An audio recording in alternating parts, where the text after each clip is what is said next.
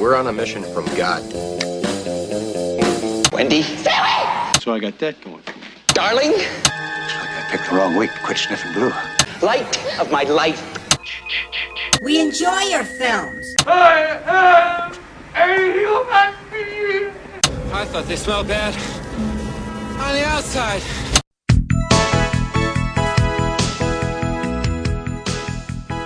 Welcome to Vintage Video, where we're rewatching the 80s so you don't have to.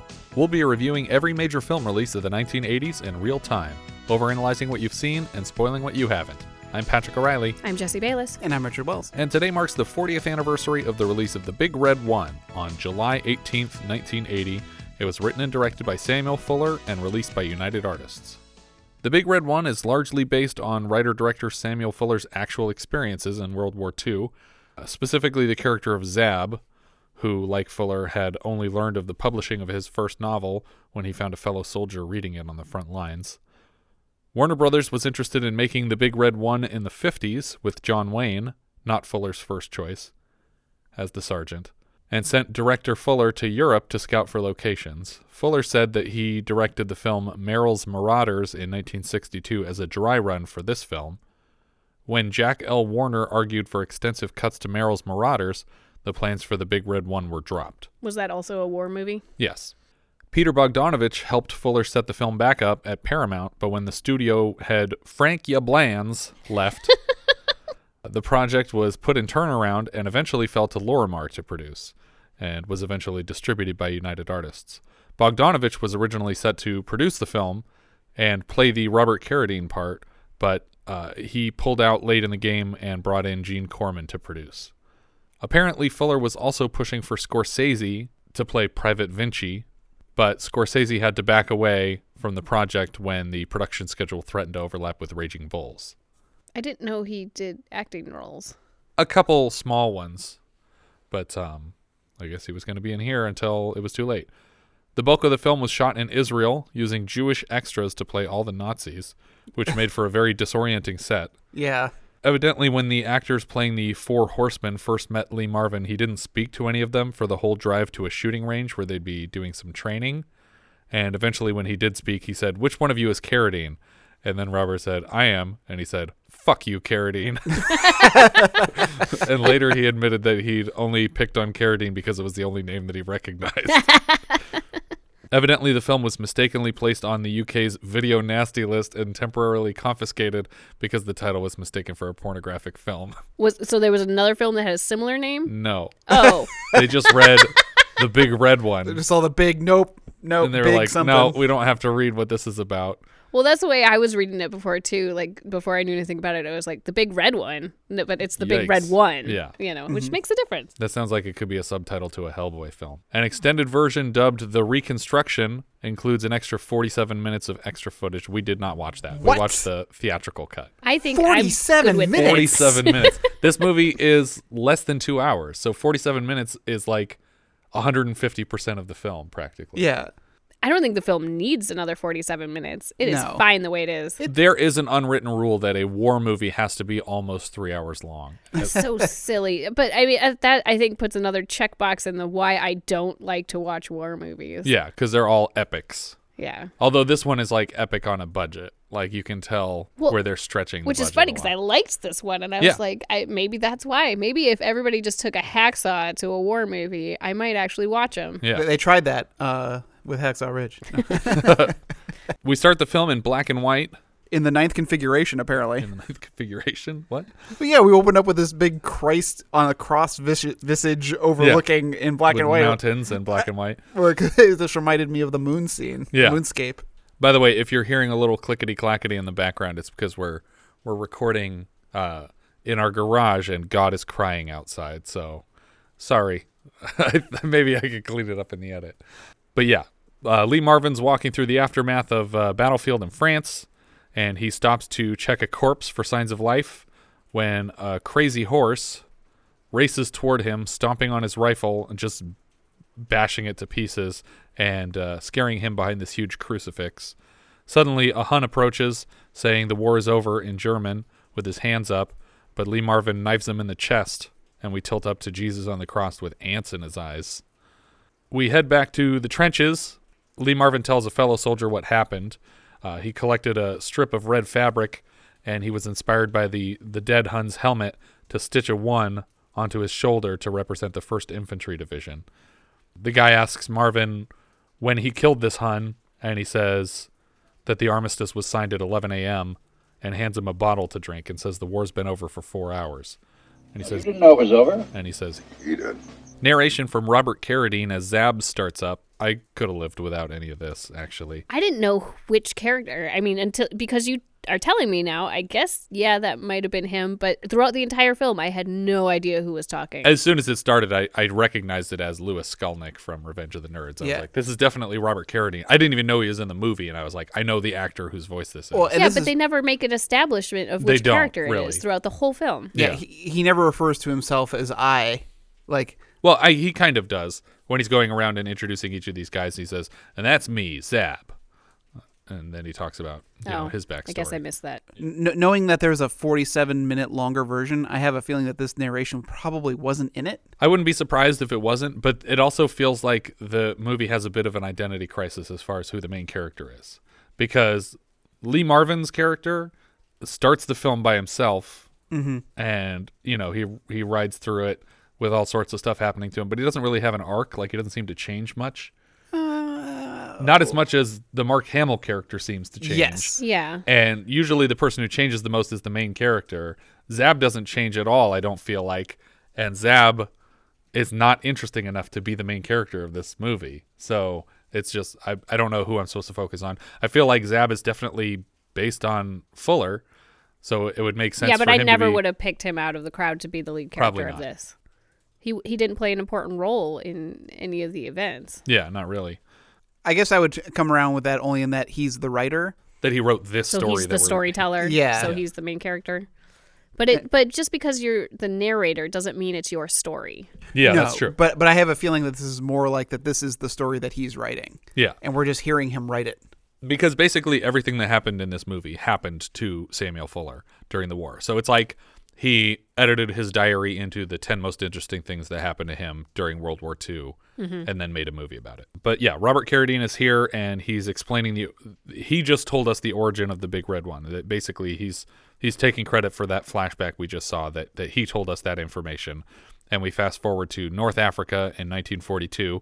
We're in color this time, and we're introduced to Marvin's referred to as the Sergeants, Wet Noses.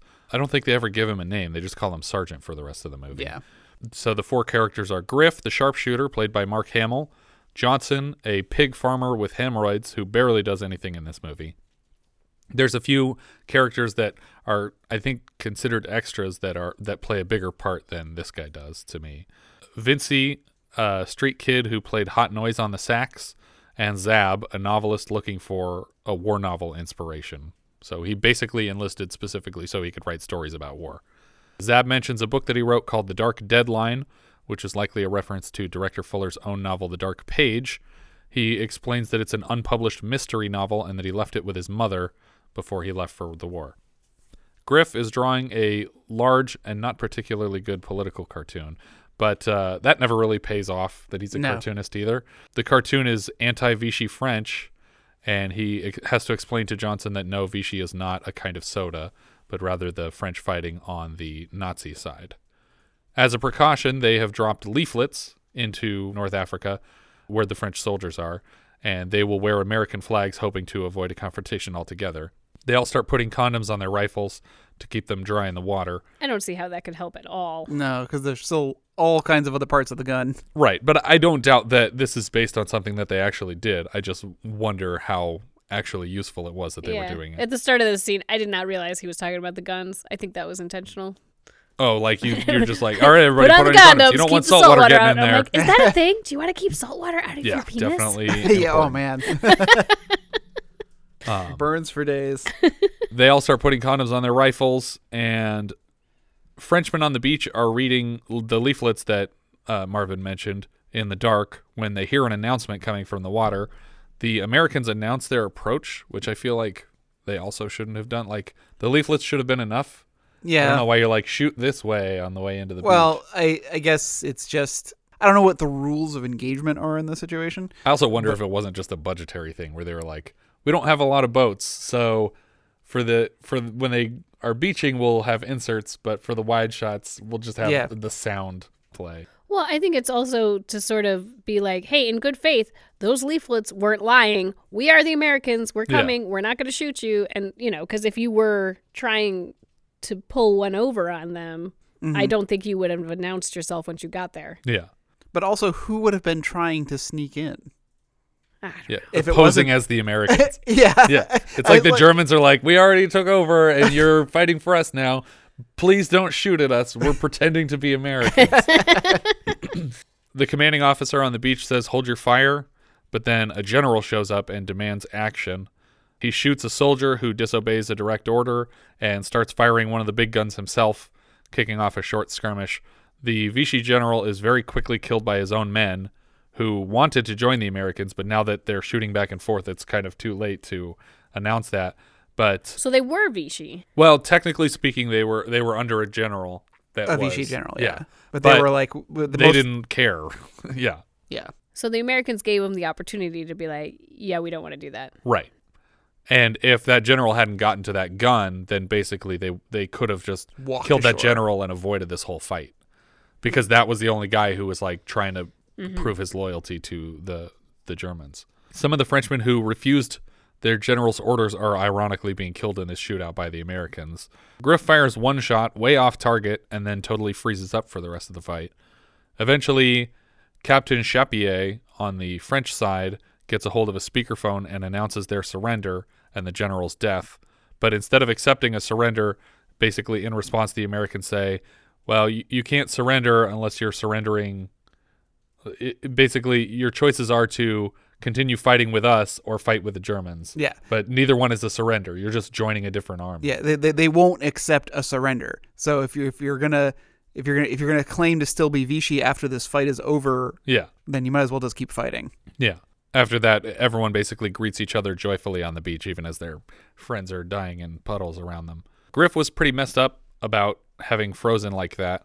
We see a bit with the troops sitting around eating lunch near a beach, and a small girl is following the sergeant around wherever he goes. When Griff finally shows up, he tells the sergeant that he can't murder anybody, and Sarge explains the difference between murder and killing, because... We don't murder, we kill. It's the same thing. The hell it is, Griff. You don't murder animals, you kill them. This setting kind of reminded me of Lawrence of Arabia. Sure. Just the general look about. I could see that. Wait, but they both happen in North Africa, right?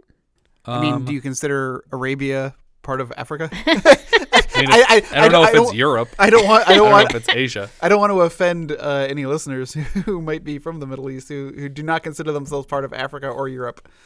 Who knows? They're their own continent.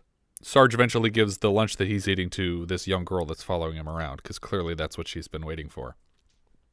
We cut to the German side on some African sand dunes, and General Schroeder speaks with some of his men about the Big Red One.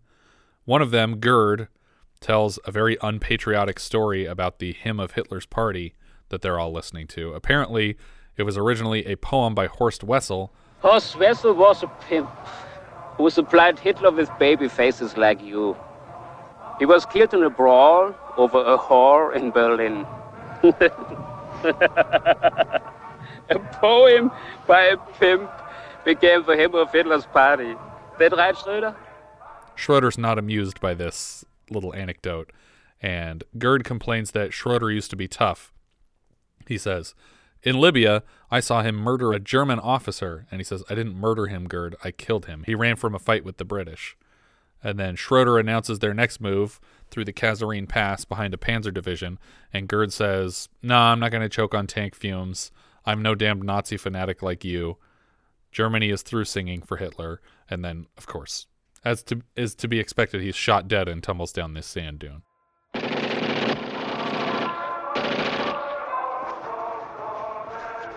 You're getting like a comparison of the two conversations of the same type, right? In that the sergeant talking with Griff about you don't murder or you kill him, but I guess in a way accepting his dissent, like trying to talk him into it, but not like trying to blame him or kill him for it. But I also feel like what Gerd is saying is different than what Griffin is saying. Yeah, no, but I mean, it's also just how the different sides are handling the situation. Yeah, but I feel like if Griffin had said, "Fuck America, I'm not going to kill any more people, like I'm not going to dance to the president's drum anymore," that the Sarge would have killed him. I don't know. I thought the point of this was more that they're similar than they are different. I think if you said it to hell with FDR, I don't know if he would have just outright killed him. I think if he refused a direct order, he would have. He tries to later. I mean, he's not trying to, but I think he would have done it later. I also am not a big fan of seeing, and I think this is the last time that we do this, where we see the other side and having conversations that are outside of the knowledge of the writer or the narrator. That is weird. I'm fine with having a narrator in most films, but the narrator can't know things that no one ever told him. Yeah. I mean, conceivably, he learned this after the movie, but then it's a spoiler that he survives the film. Yeah. And also, how would he have had this conversation with these Germans about this German who got shot for some reason? Well, because he encounters Schroeder later in the film. Oh. Does he? Yeah. Oh.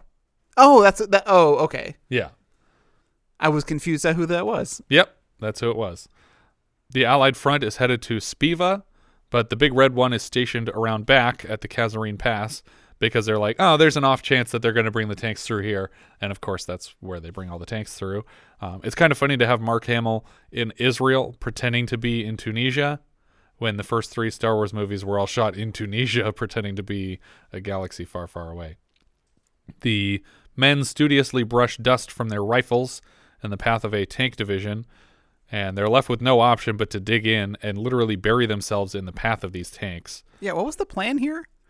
I don't know, and I can't believe that they dug these holes this deep. And that quickly. And that deep, that quickly, and that none of the German soldiers on foot noticed this. Saw these gigantic holes. But well, they were only person-sized holes, and I presume that they were squatting in them, so they probably weren't 6-foot deep holes, but still. But even if they're 3.5 or 4 foot deep. What was happening was, so there was a large rock, and the pass sort of split around both sides of this rock. And I think what they were anticipating was, let's go left, let's hope they go right, and they won't run over us, and we'll just hide in these holes. But that's not what happens. Zab stupidly leaves a freshly stomped cigar on the ground, but that doesn't really matter. It's just to scare us. Well, I was really worried about that, and then it never came back. Yeah. But they get into these holes, and somehow these Germans didn't notice the holes or the cigar. And as the tanks are moving over the holes, the men are screaming one at a time. Yeah. But it's clear that the tank isn't even touching some of them. So they're just screaming out of fear? I guess the tunnel... I'm assuming that the holes collapsing around them. Maybe. But I'm not an expert on tanks, but the whole concept of the tank is that the weight is displaced. It's distributed. And so unless that dirt is extremely loose, which would make sense that they were able to dig these holes this quick. Yeah. And just the pressure of it was enough to collapse it. So I wasn't clear. Did they die? Yeah. Were they I hurt? think they are all dying because we specifically see all 4 of our main characters jump out of their holes. Okay, and so the presumption is the other guys didn't jump out. And the one who didn't do that dead. got killed. Okay. Yeah. So, at the last second, we see our 4 guys jump out, and a small firefight ensues. The sergeant is shot in the back and falls to his knees, reenacting what actually happened to Lee Marvin in World War II, though he fought in the Pacific Theater, not in Africa. And the tanks start firing on the Americans as they're scattering over these rocky hillsides on either side of the pass. Sarge wakes up. Who knows how much later? Months? Weeks? I don't know. Yeah. But he wakes up in a temporary German hospital in Tunis where he's being informed. The war is over for you. We won. You lost. Suddenly, air raid sirens are blaring, and Sarge tries to escape this unmarked hospital because that's what gets bombed is the unmarked hospitals. Yeah. And an injured man from the Big Red One enters, and he's in search of some compatriots. When he finds Sarge, he informs him that the Big Red One swept through the Kasserine Pass after them and basically took a lot of targets, including Tunis. And Sarge assumes that this man is mistaken because he reminds him, This is Tunis. Before a squad of Americans sweep through the hospital with rifles, and Sarge is like, oh, you did take Tunis. Okay, that's cool. So what was the point of the guy lying to him? That was someone that was running the facility on the German side. Yeah. It was right before the Americans had taken the hospital. Oh, okay. So that guy didn't know that Tunis had been taken. Exactly. And the only hint they had was the air raid sirens. He was just trying to prevent this guy from trying to killing escape people? Or, yeah, I mean, it's like the Tokyo Rose kind of situation of like... Yeah, you just say, oh, you're losing. Everything's going they just have our way. Discouraging information. Yeah. It's like in Saving Private Ryan when they're being shot at and they're hunkered down, the Germans on the PA, and it says, "The Statue of Liberty is kaput." That's disconcerting.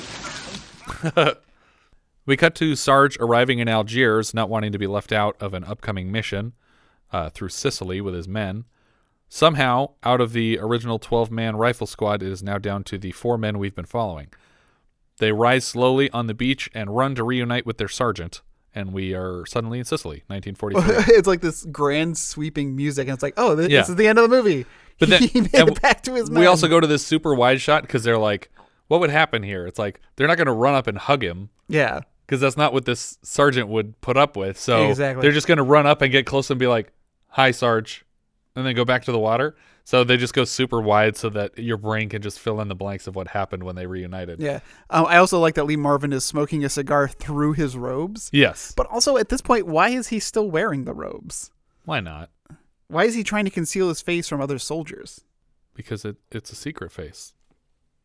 Sicily, 1943. On the boat there, another soldier named Shep starts ragging on Vinci about being Italian. And he doesn't count on him to fight against other Italians in Sicily. And he says, I think all you'll do is drink Dago Red and sing O Solo Mio. And then Zab grabs the guy and holds his mouth open so Vinci can jam his rifle in. And then he just starts singing, O Solo Mio. But I think those are the only words he knew, because after that he just goes, la la la la la. But the guy's mouth he's holding the gun in is like actually bleeding from it. I'm not surprised. And he's just dripping with sweat. Yeah. There's a lot of really sweaty things going on in this movie. Yeah. And he's like, I like O Solo Mio. Shep apparently found a roll of toilet paper at the hotel in Algiers, and he plans to bring it with him. But as they're approaching the beach, in our second beach assault in this film, it gets shot out of his hands. We all know what a precious commodity toilet paper is now. We appreciate this scene. We didn't appreciate it back then, but now we do. They attack a second beach and move inland. Vinci asks for a transfer, and Sarge transfers him to the Point because he's not going to get put in a different group.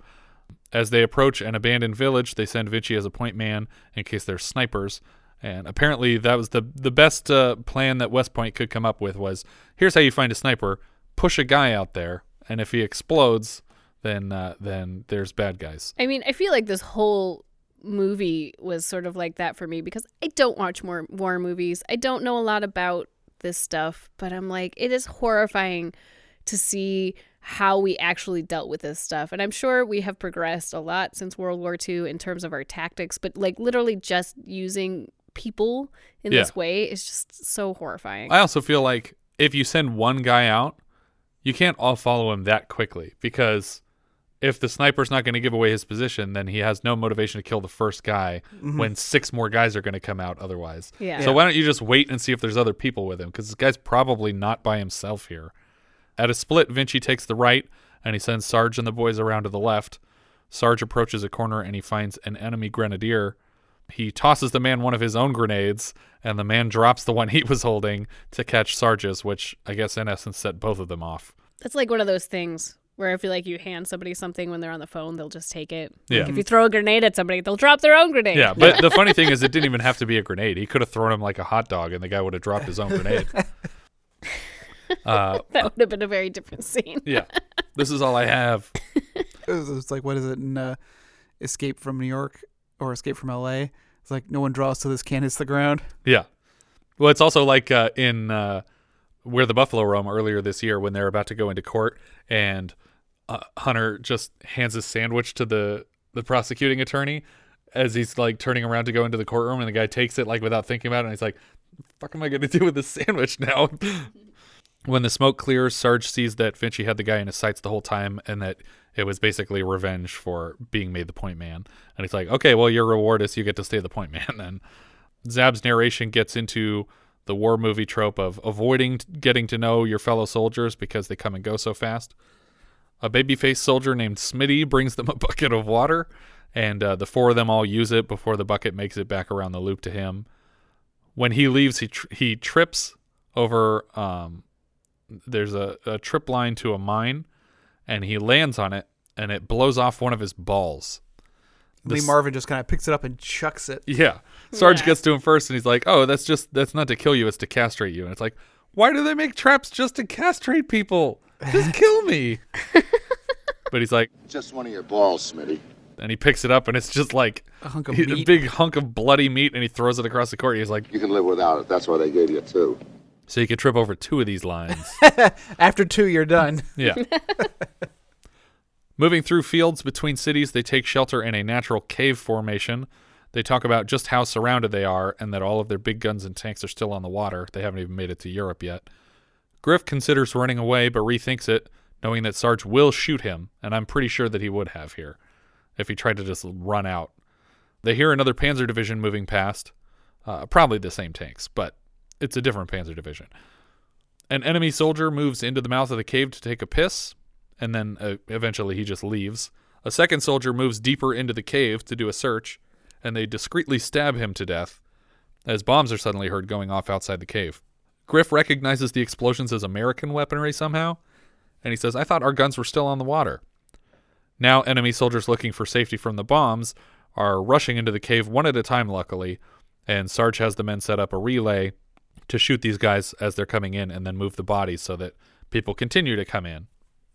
Eventually, the shooting stops and the bombs stop, and Sarge radios his lieutenant, and we learn that the artillery fire came from the Navy, a ship that's like miles offshore and somehow took out this entire Panzer division. And there's literally 0 survivors, I guess. Yeah, well, because I guess the survivors were running into the cave and they got blasted. Yeah, but were there only 7 people with these tanks? Because there should be more survivors than this. Yeah, and I mean, generally, yes, these Navy ships can shoot miles, but you need someone spotting the targets. Right. You can't do it blind, and you can't hit 15 people in the desert. Well, the others might have run inland or something, but either way, they've been scared off from this location. Yeah. Now they're in Sicily, and they're looking for a big gun called an SP that the Allies have. SP, of course, Scientology-wise, is a suppressive person. We all know that because we haven't mentioned it on the show yet, but we're all Scientologists. So don't be a suppressive person. That's not true. None of that is true. But I am glad that they used several tactics in this movie to fill you in, to fill me in on what the hell is going on with all these war terms, because I don't know what any of them mean. But then it didn't end up being that. It ended up being just a tank in a house. Well, it had wheels, but it was just rolled into a house. Yeah. Was it just a tank? I think it was just a tank hiding inside of a house. Oh, so maybe they misinterpreted what kind of weapon it was. Yeah. But either way, they were hoping that spy planes would find it, but for whatever reason, they haven't yet. So Vinci, moving through Sicily, falls down a stone staircase and just by happenstance lands on a box full of $2,500 worth of lira. It's for my old man. He always wanted to open up his own bagel shop. Which, in this line reading, he like stumbles over it. Yeah, I went back over and over and over again to re-listen. It's like, he always wanted to open his own bagel shop. Yeah. And it's like, was that the best take you got Yeah. of him saying this line? Like, what was I supposed to say? Bagel shop. Sorry. Yeah, that's great. Cut print. And then they meet Italian Finn Wolfhard in the village. Yeah, that's exactly what he said. He's moving through this broken down town. He's leading a donkey with a trailer carrying the sun bloated corpse of his mother. He also already has a group of soldiers as an escort. He explains to them that his mom died and he wants to bury her with his father, and they ask if the kid knows where the SP is for some reason, but he happens to. But here's where they use the trick that you said. Yeah, they explain. Because he's like, he says he doesn't know what an SP is, and he's like, hey, knucklehead, ask him where the thing is. Tell him it's a big gun on wheels. It's self-propelled, I guess, is SP, right? Self-propelled gun. And the kid knows exactly what he's talking about, which shocks all of them to the point that I don't know why they asked this kid where this gun was. But they agree to bring his mother if he shows them. They're like, oh, we'll just park her in the shade here and we'll come back and get a tow later. And he's like, no, we're going to bring her the whole way and you're going to do what you said or I'm not going to show you the gun at all. And he wants an ambulance. He wants her body to get taken to the cemetery in Jela, and he wants a coffin with 4 handles. So he leads them, true to his word, and they find the gun. It's housed in this hollowed-out building, firing out of a window, so it's invisible from above because it just looks like a house. And to complete the picture, they've surrounded it with women forced to pretend to toil in the fields under a supervisor. Lee Marvin says it makes for a nice, peaceful picture from the air. They leave a man behind to take out the Schmeiser, which is what they call the guy supervising the women in the field. But it's not Griff who's the sharpshooter. I guess he's just... Well, he's still not a terrible shooter now, and he doesn't want to kill anybody. So his instructions are when he hears them shooting to kill this guy on the field. They sneak up behind the building, and they find 3 or 4 men working the gun. One's on the radio, one's reading paper, one is shaving, and Sarge assigns each man a target by pantomiming their activities. And the next time the SP goes off, they fire on all these guys and kill them all simultaneously. And then the Schmeiser in the field is taken out, and the women with scythes all start slicing up the dead Schmeiser in the field, which is a great. You have like his POV looking up at the sky, and then all these women come in and just start swinging their scythes down on him. And just for clarity, after a little bit of Googling, it looks like SP can be a term used for a tank. Oh, okay. SPG is a type of, it can be a type of tank. There it is. Okay, cool.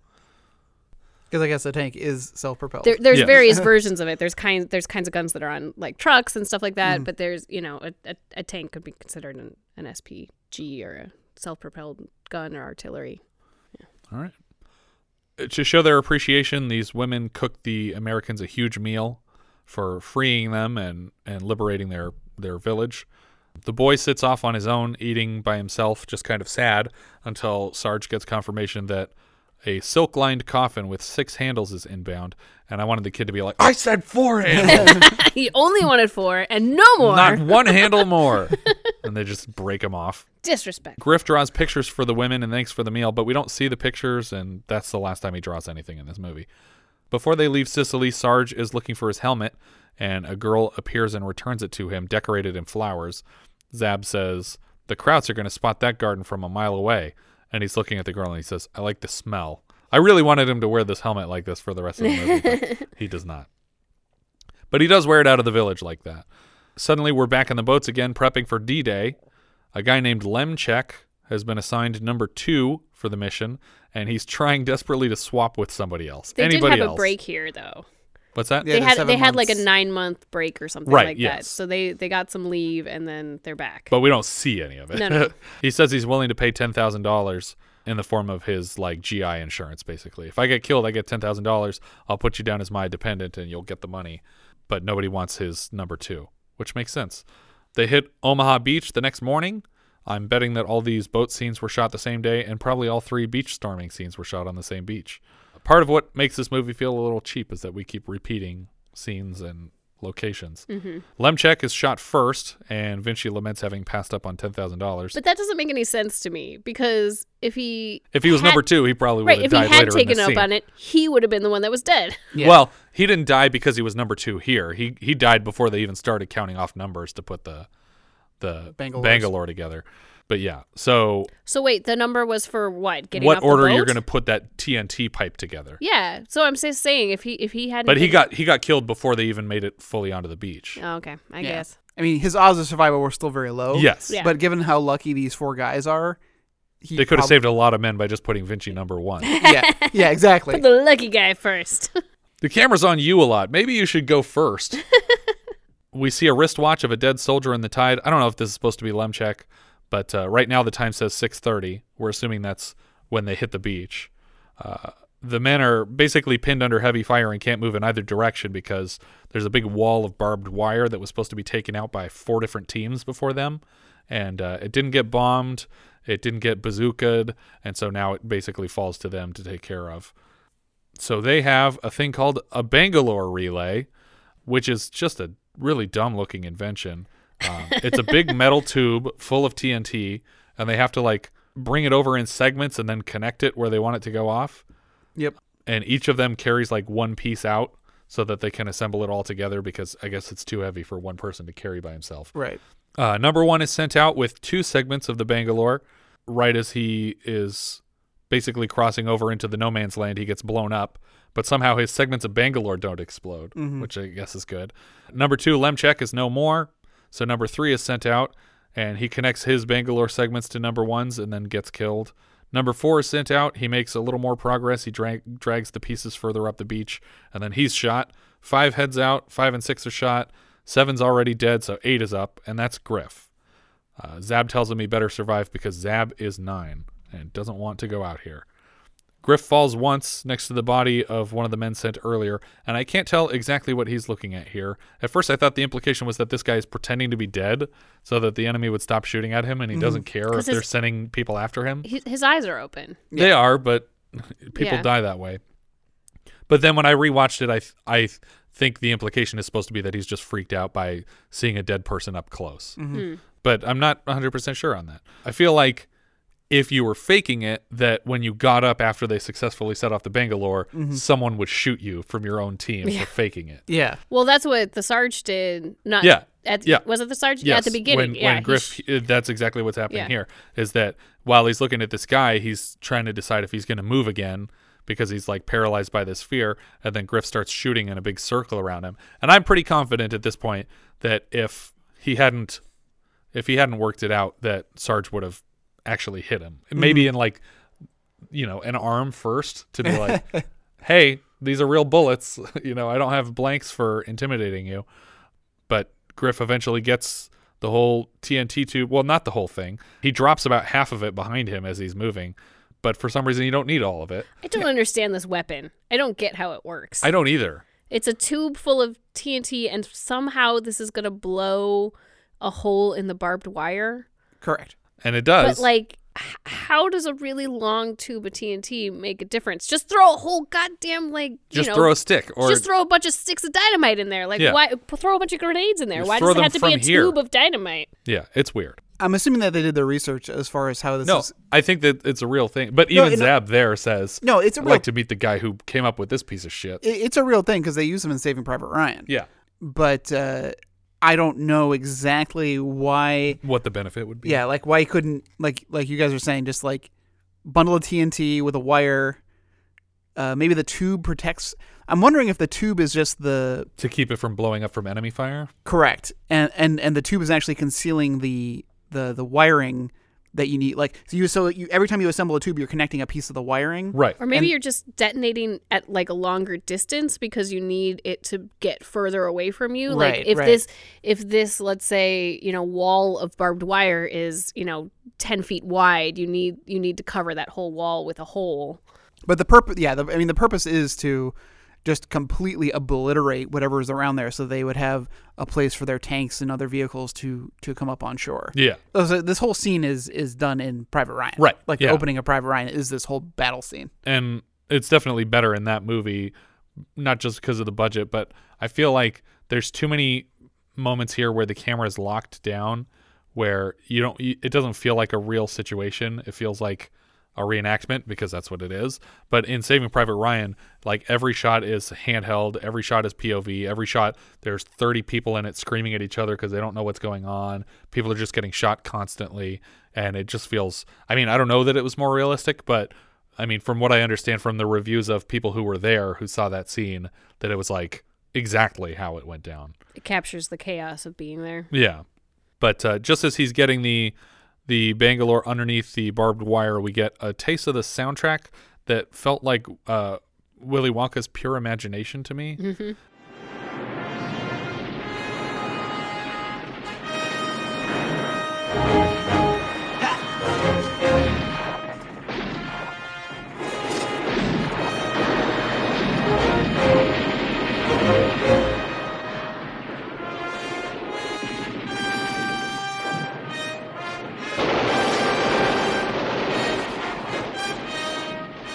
But then they blow the hole, and the wire opens up, and they radio in that they have their exit on the beach. They have a way to get through now. We see the wristwatch again, and now the blood red tide is washing over the hand, and we see that it's 9:15, which is nearly 3 hours after they hit the beach. It seems like that would be equally dangerous, though, to be like, hey, we only have one way to funnel through this beach. So let's shove everybody through this one place where they can still just, with all this artillery, just focus on this one hole we just made. Yeah. I also feel like if it was so dangerous to sneak up there with one piece of the Bangalore mine, then why is it safe for all of us to just get out right now and walk up to this hole in the gate? It's not. It's like there's still people shooting at all of us. We just basically cut to a break in the next city where Zab is playing some basketball when he notices a soldier named Kaiser reading the Dark Deadline. He moves in creepily close before asking what the man thinks of his book, and Kaiser says it's damn good. And Zab says, my mother sent that to me for my birthday. And he tells Kaiser that he wrote it, and then Kaiser jokes in response that he printed it. Here we get a really weird scene. A bunch of Germans in the same field where Sarge murdered the Hun after World War I are arranging themselves to appear dead, draped over a tank as a trap. This feels like something you would do if there were a platoon coming that vastly outnumbered you, and you needed like a last-minute plan. But there's way more of these guys than there are in the team coming to get them. I don't think there were, though. I think that there were only a handful of German soldiers there. But they also had a tank. But a large portion of them were already dead. You're saying there were real dead people here. There was a lot of real dead people there, and there was only a handful of guys that were left. And so I think their strategy was to play dead to get the drop on them. Yeah.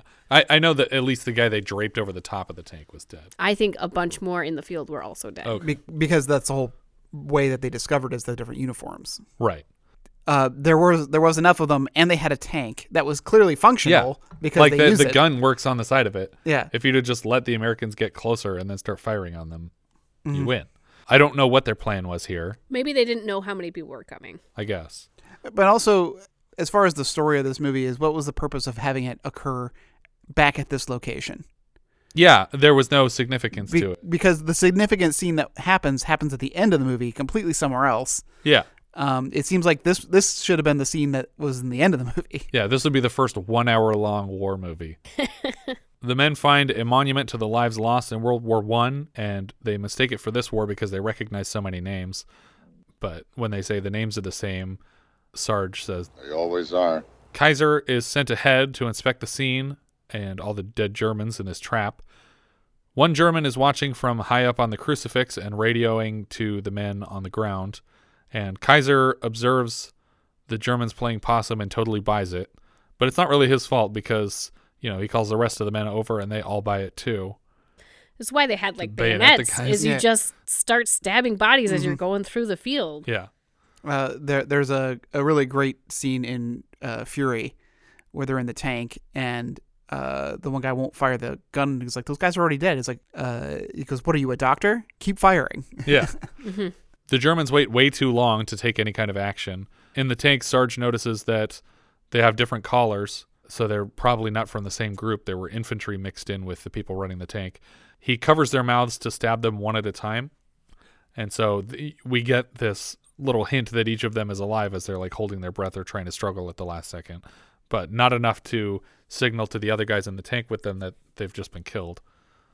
He radios to announce their situation to the lieutenant, and he's using some code. He says that he's Sergeant Possum, which I guess is I don't know if that's specific code for I'm in the middle of a bunch of people pretending to be dead, because possum would make sense. Is that a standard thing that I happens? don't know if it's a standard thing, but I think it was. But he says, "Oh, you're in an ambush," so it's something like that. Yeah. Like the guy knew exactly what he meant, but he says, "Hey, so you're kind of on your own though, because we're really busy. So your call is important to us. Please stay on the line." Higher than normal call volume. Yeah. We are currently experiencing. As they're leaving, Kaiser notices a live soldier moving on the ground, and I can't tell who shoots first. If Kaiser shoots at them or if the Germans try to take advantage of them. No, Kaiser facing shoots away. first. Okay, because he does turn around and aim his gun, but I think I couldn't tell if the guy on the ground actually shot at him first or not. Oh, I don't think so. I think it's Kaiser's fault for sure, because they seemed like they were getting away with it because they used the excuse. They very loudly say, hey, we have to bring them over the hill. We had to bring the rest of the troops over here. So we have to lead them over here because they don't know where we are. Mm-hmm. And so they were sort of baiting them to say, hey, we're going to bring you more targets. You know Just what? Stay where you are. Let's go dig up all of that beer and bury it here. This looks much softer. Probably a better place for it. Good thing we got all that Nazi gold we stole. Yeah. We'll hide it here with this cross. We'll tell the president he can come over the hill in just a moment. So they all start shooting back and forth. Someone jumps into the tank and makes fast work of the leftover Germans because, like you said, this is a functional tank with a lot of ammunition in it. And he just takes out everybody else on the field while the Americans are basically hiding behind the tank. Only Kaiser is hit in this scene. Of course. And they patch him up real quick. They don't take out the guy behind the cross, though. No, they don't. They leave him up there for the whole scene. It's very weird. And it doesn't come back. Though. No. He never shows them discovering him or him dying or anything. Maybe it's in the 47 minutes of other footage. Yeah. I think he was just embarrassed about what happened. He's like, I forgot to tell them to kill the Americans. This is kind of my fault. When I said play dead, you're all method. Well, he did like, reprimand them. It's like, if you move, I'll shoot you. So he made them wait through this whole thing. Maybe his plan was always like, these guys seem pretty cool. I'm going to let them kill my friends.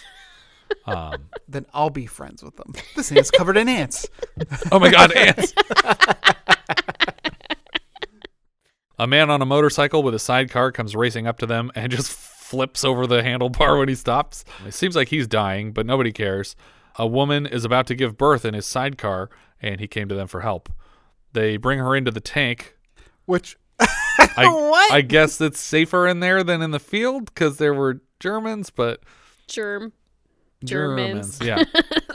Gotta stay away from the germs. I think it's just protecting them in a potentially, dangerous war zone. Yeah. Get into this tank with all these corpses we stabbed. No, he said move the bodies and then put her in there. Yeah. There's more bodies outside the tank, to be fair. There's billions if you count all of them. Every person who has ever lived or died is outside of this tank. They bring her into the tank and they tie her legs up in the air with the bands of bullets that are strung from the ceiling. I did like the moment, though, where he's like, turn the bullets around. Like she feels threatened by the fact that the bullets are pointed at her. If I didn't speak English, though, and a bunch of soldiers brought me into a tank and strung me up and pulled out a fat stack of condoms, I would be very worried.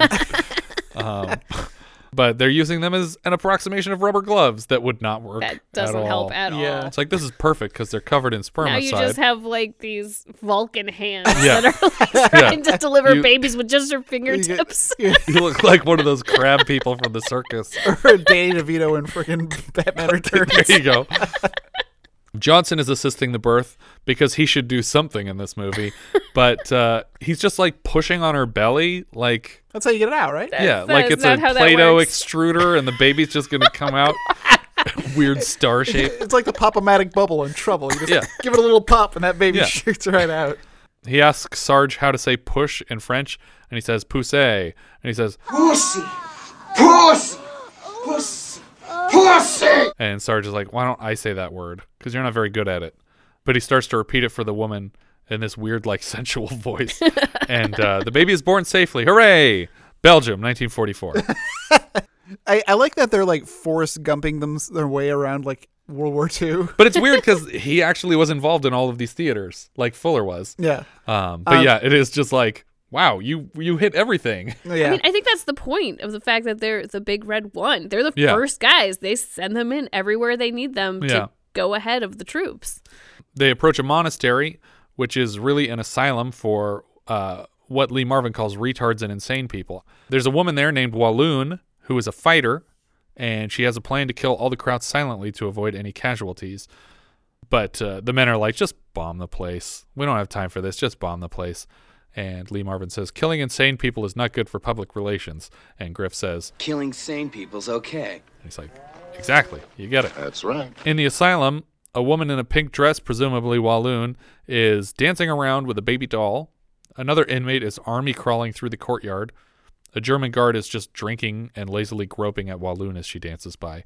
See, now we're definitely in the ninth configuration. Yes, for sure.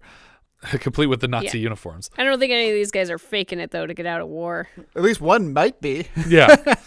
Outside, another German guard is sleeping against a tree until he is stabbed by Sarge. Somehow Walloon sees this from inside the building, but no one else notices.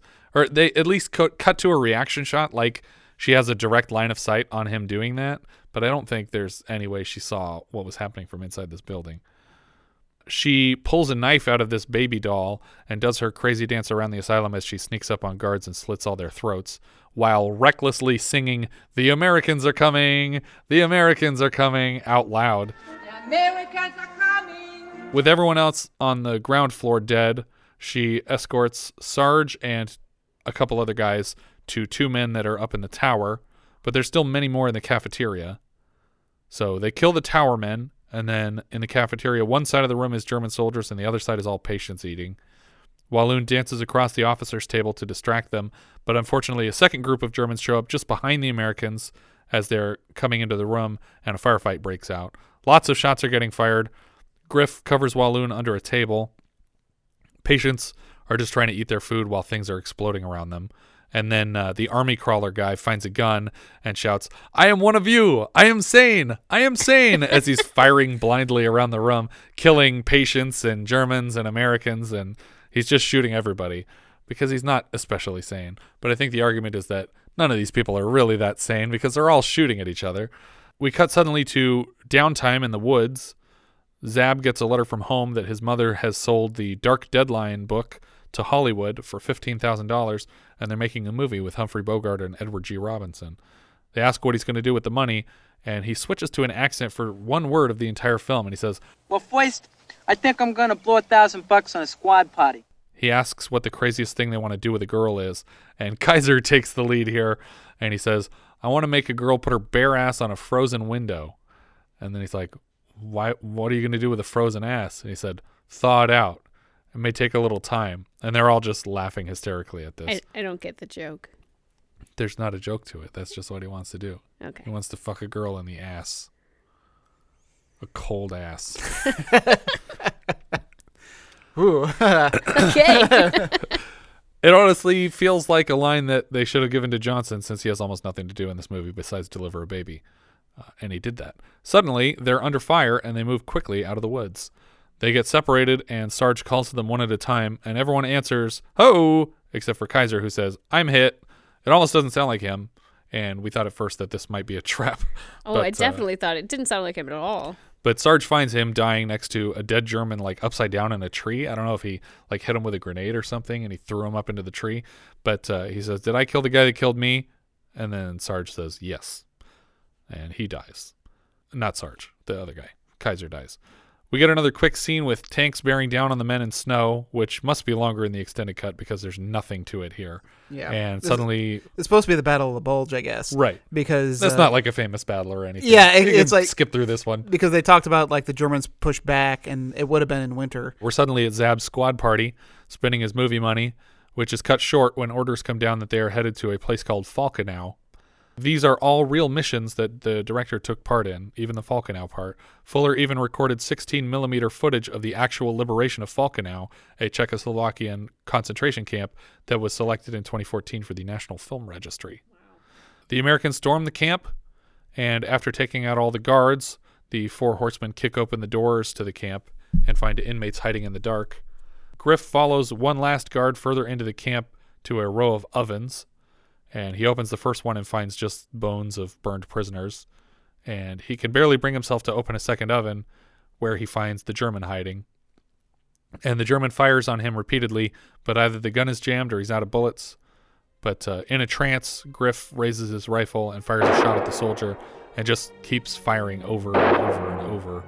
He shoots 18 times before Sarge finds him and gives him another clip to keep shooting. Yeah. Even though he says, "I think you got him." And then he fires another, 4 shots into the guy. I mean, I think Sarge understands here that this is sort of therapeutic for him. His therapy and sort of getting him over that hump of being, afraid to act. It's like, hey, you've now seen the horror of what we're fighting against. Yeah, and it's hard to argue against what you just did. To do this now. Yeah, but it's also like there is no better argument for shooting a person than finding him hiding in the bones of innocent people, shooting at you. That he has previously just been shoveling into ovens. Yeah. Sarge finds a young boy in the camp that appears to be starving. He's unable to convince the boy to eat, so he takes the kid on a picnic, I guess, and the kid actually eats an apple while they're sitting there by a tree. But it's a bit like the scene in Groundhog Day where Phil Connors is just dumping soup down the homeless guy's throat because it seems like they just got there too late. He tries to carry the kid on his back to the camp, and he just passes away on his shoulders, probably from prolonged malnutrition and starvation. And the voiceover says he walked around for a half an hour before he could bring himself to put the kid down. He gives him a proper burial in the woods, which I'm not sure if that's a proper burial. I mean, if you're underground, but wouldn't a proper burial be like a headstone in a cemetery? And yeah, but more proper than an oven. Yeah, that's true. The German from earlier, reciting in German as the Hun who started the film that the war is over, Schroeder, comes out of the woods and, still not susceptible to the line, Sarge knifes the guy. And the boys show up to tell him that the war's been over for exactly 4 hours, same as in the beginning. And we get the same exchange with Griff. You didn't know it was over. He did. Griff notices that the German is still alive, and they rush in to save him. Maybe that Hun from the beginning was still alive, too. We'll never know. Nobody checked up on him. And then Lee Marvin says, "You're gonna live, you son of a bitch. You're gonna live if I have to blow your brains out." And you gotta stand trial at your war criminal hearing. We end the film with Zab voiceover saying that he is dedicating this book to those who shot but didn't get shot because survival is the only glory in war, which really just means I dedicate this book to myself. Yeah, because I never got shot. I killed some people. It's so off topic, but I wanted to bring up a quote from the Monarch from Venture Brothers. Yeah. When asked why he's always using Henchman's 21 and 24, he says, "I know it's crazy, but they had this rare blend of survivability and expendability that makes them perfect henchmen." And that's how I feel about these four guys. These four guys are just like, well, throw them at any problem, and for some reason they'll walk out with no scratches. Yeah. Writer-director Samuel Fuller, he has writing credits dating back to 1934. Obviously, Merrill's Marauders. He also wrote Targets for Peter Bogdanovich. Have you seen Targets? I have not. I know of it. Yeah, it's good. It's got, what's his name? Frankenstein in it. And Peter Boyle or? No. Further back. Boris Karloff? There you go. Boris Karloff. As a non-Frankenstein character. But it's good. This was the first thing he directed since a 1969 movie called Shark, starring Burt Reynolds. But he, after this, would go on to direct White Dog and a documentary called Falkenau the Impossible about the concentration camp that he helped liberate. Cinematographer Adam Greenberg here. He's been a DP since the early 60s. Here's a sampling of his fascinating filmography. Terminator, Once Bitten, Iron Eagle, Near Dark, 3 Men and a Baby, Alien Nation, Turner and Hooch, Ghost, 3 Men and a Little Lady, T2, Sister Act, Toys, Sphere, Rush Hour, Snakes on a Plane. So he's worked on a lot of different movies. I'm going to say I like him. Yeah. Yeah. Lee Marvin was the sergeant, just credited as the sergeant. Probably best known for Dirty Dozen or Paint Your Wagon. He was also in... Paint Your Wagon. Yeah, Paint Your Wagon. We're gonna paint your wagon, gonna paint it by... He was also in The Man Who Shot Liberty Valance from the same author as A Man Called Horse, which we reviewed earlier this year. And Emperor of the North. I got it on here. Gotta bring up Emperor of the North. I know you love Emperor of the North. That was, just be clear, that was a Patreon episode. So, okay. I just want to make sure people are like, I didn't hear that episode. Yes. If you missed that, it's your own fault. He was also in Cat Ballou from the director of A Man Called Horse. But yes, Emperor of the North, you said it's what, him and Ernest Borgnine, and it's about like the Depression era train hoppers. Lee Marvin is the best hobo. He's a number one. And is there really a full ranking system for hobos? Yes, it's true. How did they keep track before the internet? And Ernest Borgnine is the most notorious bull who, like, you never ride his train because he's so brutal to anyone he finds. And so this is like his last big hurrah is that he's going to ride this guy's train. That's awesome. I still need to see it. Mark Hamill was Private Griff, First Squad. He provides a voice in Call of Duty 2 Big Red 1. Like the film, the game follows the exploits of a squad from the Big Red 1 from North Africa to Eastern Europe. And he's also the voice of the Joker on the animated Batman series. And, of course, he plays Han Solo in Star Trek. Lots of stuff. He plays Gandalf in Star Trek. Yeah. Patrick really likes angry reviews. Robert Carradine was Private Zab, First Squad. He's Lewis. I think Lewis Skolnick. Is that the last name in Revenge of the Nerds? It just said Lewis on IMDb, but I'm pretty sure it's Lewis Skolnick. He's also Lizzie McGuire's dad. We mentioned this before because he's the youngest Carradine in The Long Riders from earlier this year. He's the brother of David and Keith Carradine and son of John Carradine, right? Yeah, John Carradine. Who was in the film, but a deleted scene or something, right? Yeah. Bobby DeCicco was Private Vinci First Squad, whatever that means. Jim Parker in Philadelphia Experiment. He was also Wally Stevens in 1941. Yeah.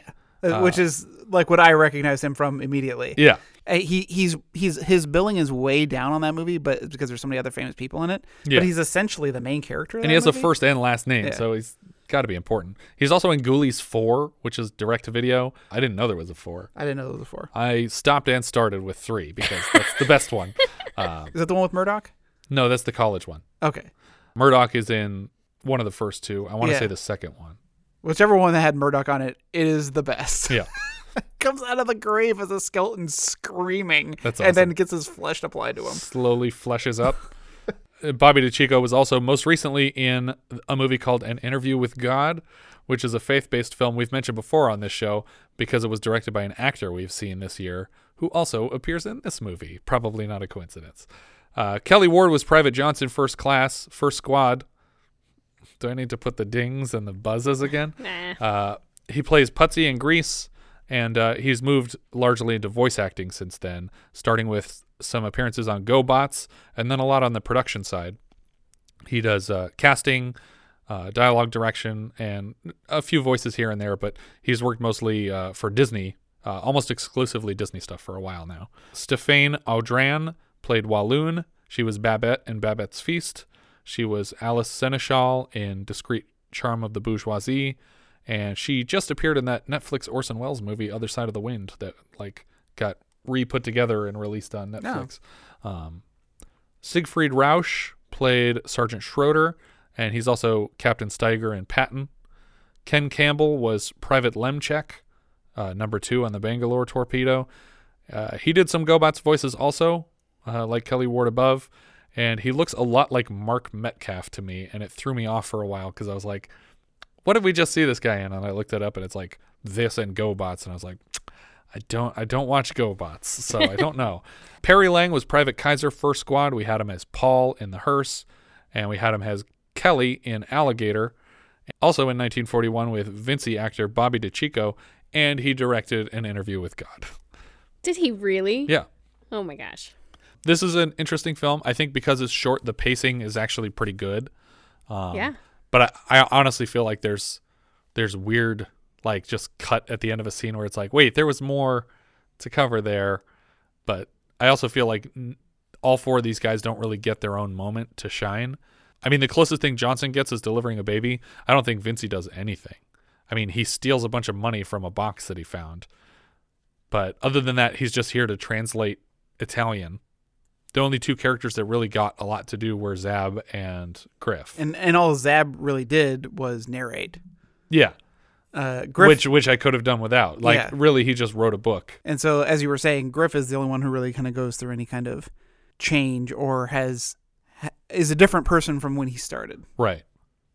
I was wondering if they were going to try to explain away the scars again in this one. Oh, yeah. Because he still has some of the scarring from the car accident. I kind of wish it had ended differently. I was kind of feeling like as we were approaching the end, I figured there was going to be a callback to how we began the film, but I kind of figured it was sort of going to be that passing of the torch where it happened to somebody else and Lee Marvin was going to be like, look, it happens. It's okay. Like, you didn't know. And it's like, and he knew. And they'd be like, and he knew. So it was sort of like the same response that he got, he was then passing on to this next generation as the words of wisdom. What if we're paying it backward and he's sitting with the guys, and they all find out that the war's over, and he goes off on his own to take a piss, and the German guy comes to stab him, and he's like, the war's over, and the German guy stabs him, and he dies in the woods. Yeah, I'm like, I feel like either way, it could have had more impact than just sort of repeating the same scene again, but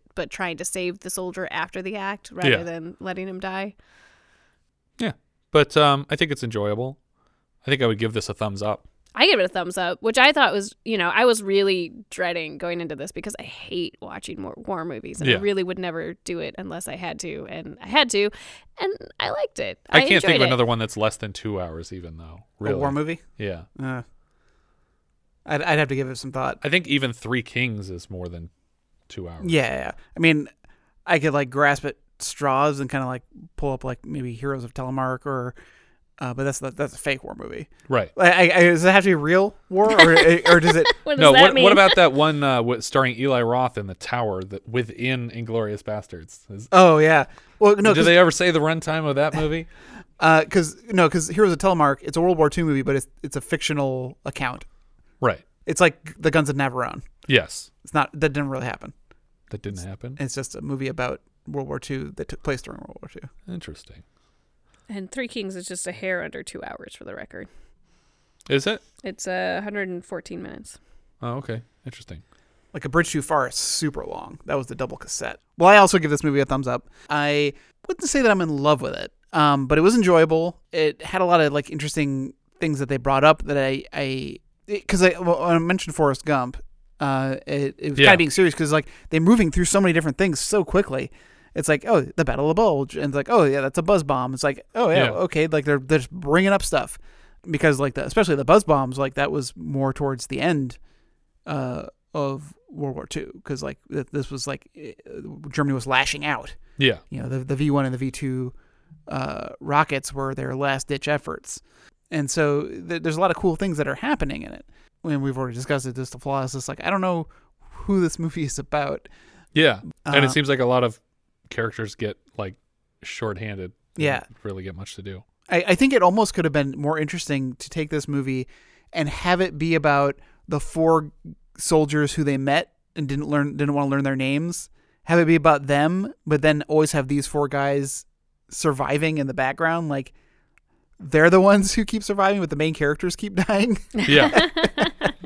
Well, they do kind of the same thing in Saving Private Ryan too. And the Hurt Locker too. Yeah. Yeah. Where does this go on your list, Jess? It's pretty high, actually. I never thought I'd say that for a horror movie, but right now it's going. Oh gosh, it's so hard to compare some of these things. Like right now, I'm debating how I feel about this versus Blue Lagoon. I am in that exact spot, and Jesse. I'm like, I don't know. I think I'm gonna put it above Blue Lagoon and below The Long Riders. And as much as I love Blue Lagoon, I think this was probably a better movie. Yeah. Just better filmmaking.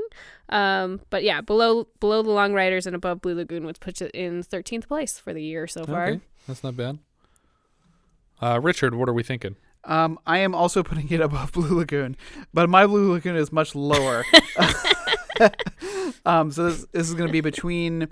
it's going to be below Stuntman, but above Blue Lagoon. Puts it in 24th place. Okay. I'm putting it a little bit lower. It's actually in 32nd place for me. But it's also below The Long Riders and above Urban Cowboy for me. How does it compare to Blue Lagoon? Let's see. Where's Blue Lagoon on my list right now? Blue Lagoon is 21 on my list. I think that's about it for this one. If you guys have any thoughts you'd like to share with us, we are Vintage Video Pod on Twitter, Facebook, Instagram, and Letterboxd. Or as I've said before, you can find each of our full movie rankings for the year. We can also be found at vintagevideopodcast.com. Please consider rating us on iTunes to help people find the show. And if you take the time to leave us a review, we will thank you personally in an upcoming episode. And on that note, I'd like to give a special shout out to Derelict88 for your iTunes review. Thank you so much. If you're feeling especially generous, you can support the show through patreon.com/vintagevideopodcast. Thank you so much for listening, and I hope you'll join us next time when we'll be discussing Cheech and Chong's next movie, which IMDb describes like so. The two stoners and their friends go through another series of crazy, drug-influenced misadventures. We leave you now with the trailer for Cheech and Chong's next movie. Me.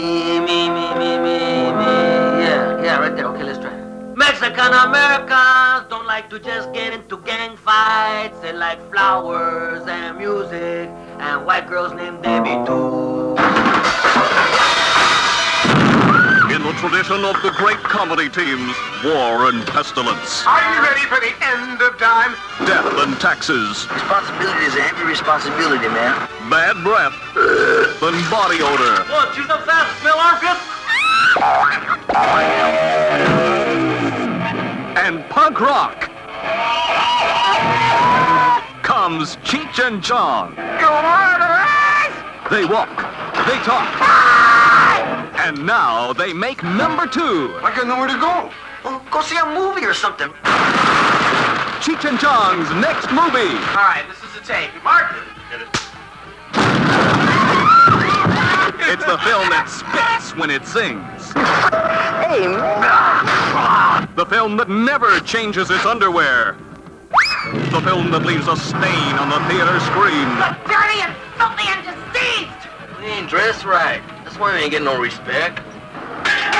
When you go into these neighborhoods, man, you gotta have your stuff all together, man. You gotta have your attitude and your whole trip down, man. You know, everybody throws their bad looks at you, you know? Is it a love story? Take you all over for a dime. Okay, for free, then. Is it a thriller? Too much. Take them, you won't break them. Is it a musical? Treat me like a fool. Treat me mean and cruel. Is it a foreign film? I think they're Iranians. Is it an alien attack? Oh, look at that! For the answers to these and other fundamental questions, He is that way. see Cheech and Chong's next movie. Come on, let's go, man. This looks like good fun.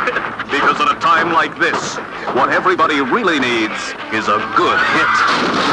Yeah, I don't think you better light it in here, man. Where? That's gas fumes, man. Oh, man. Cheech and Chong's next movie.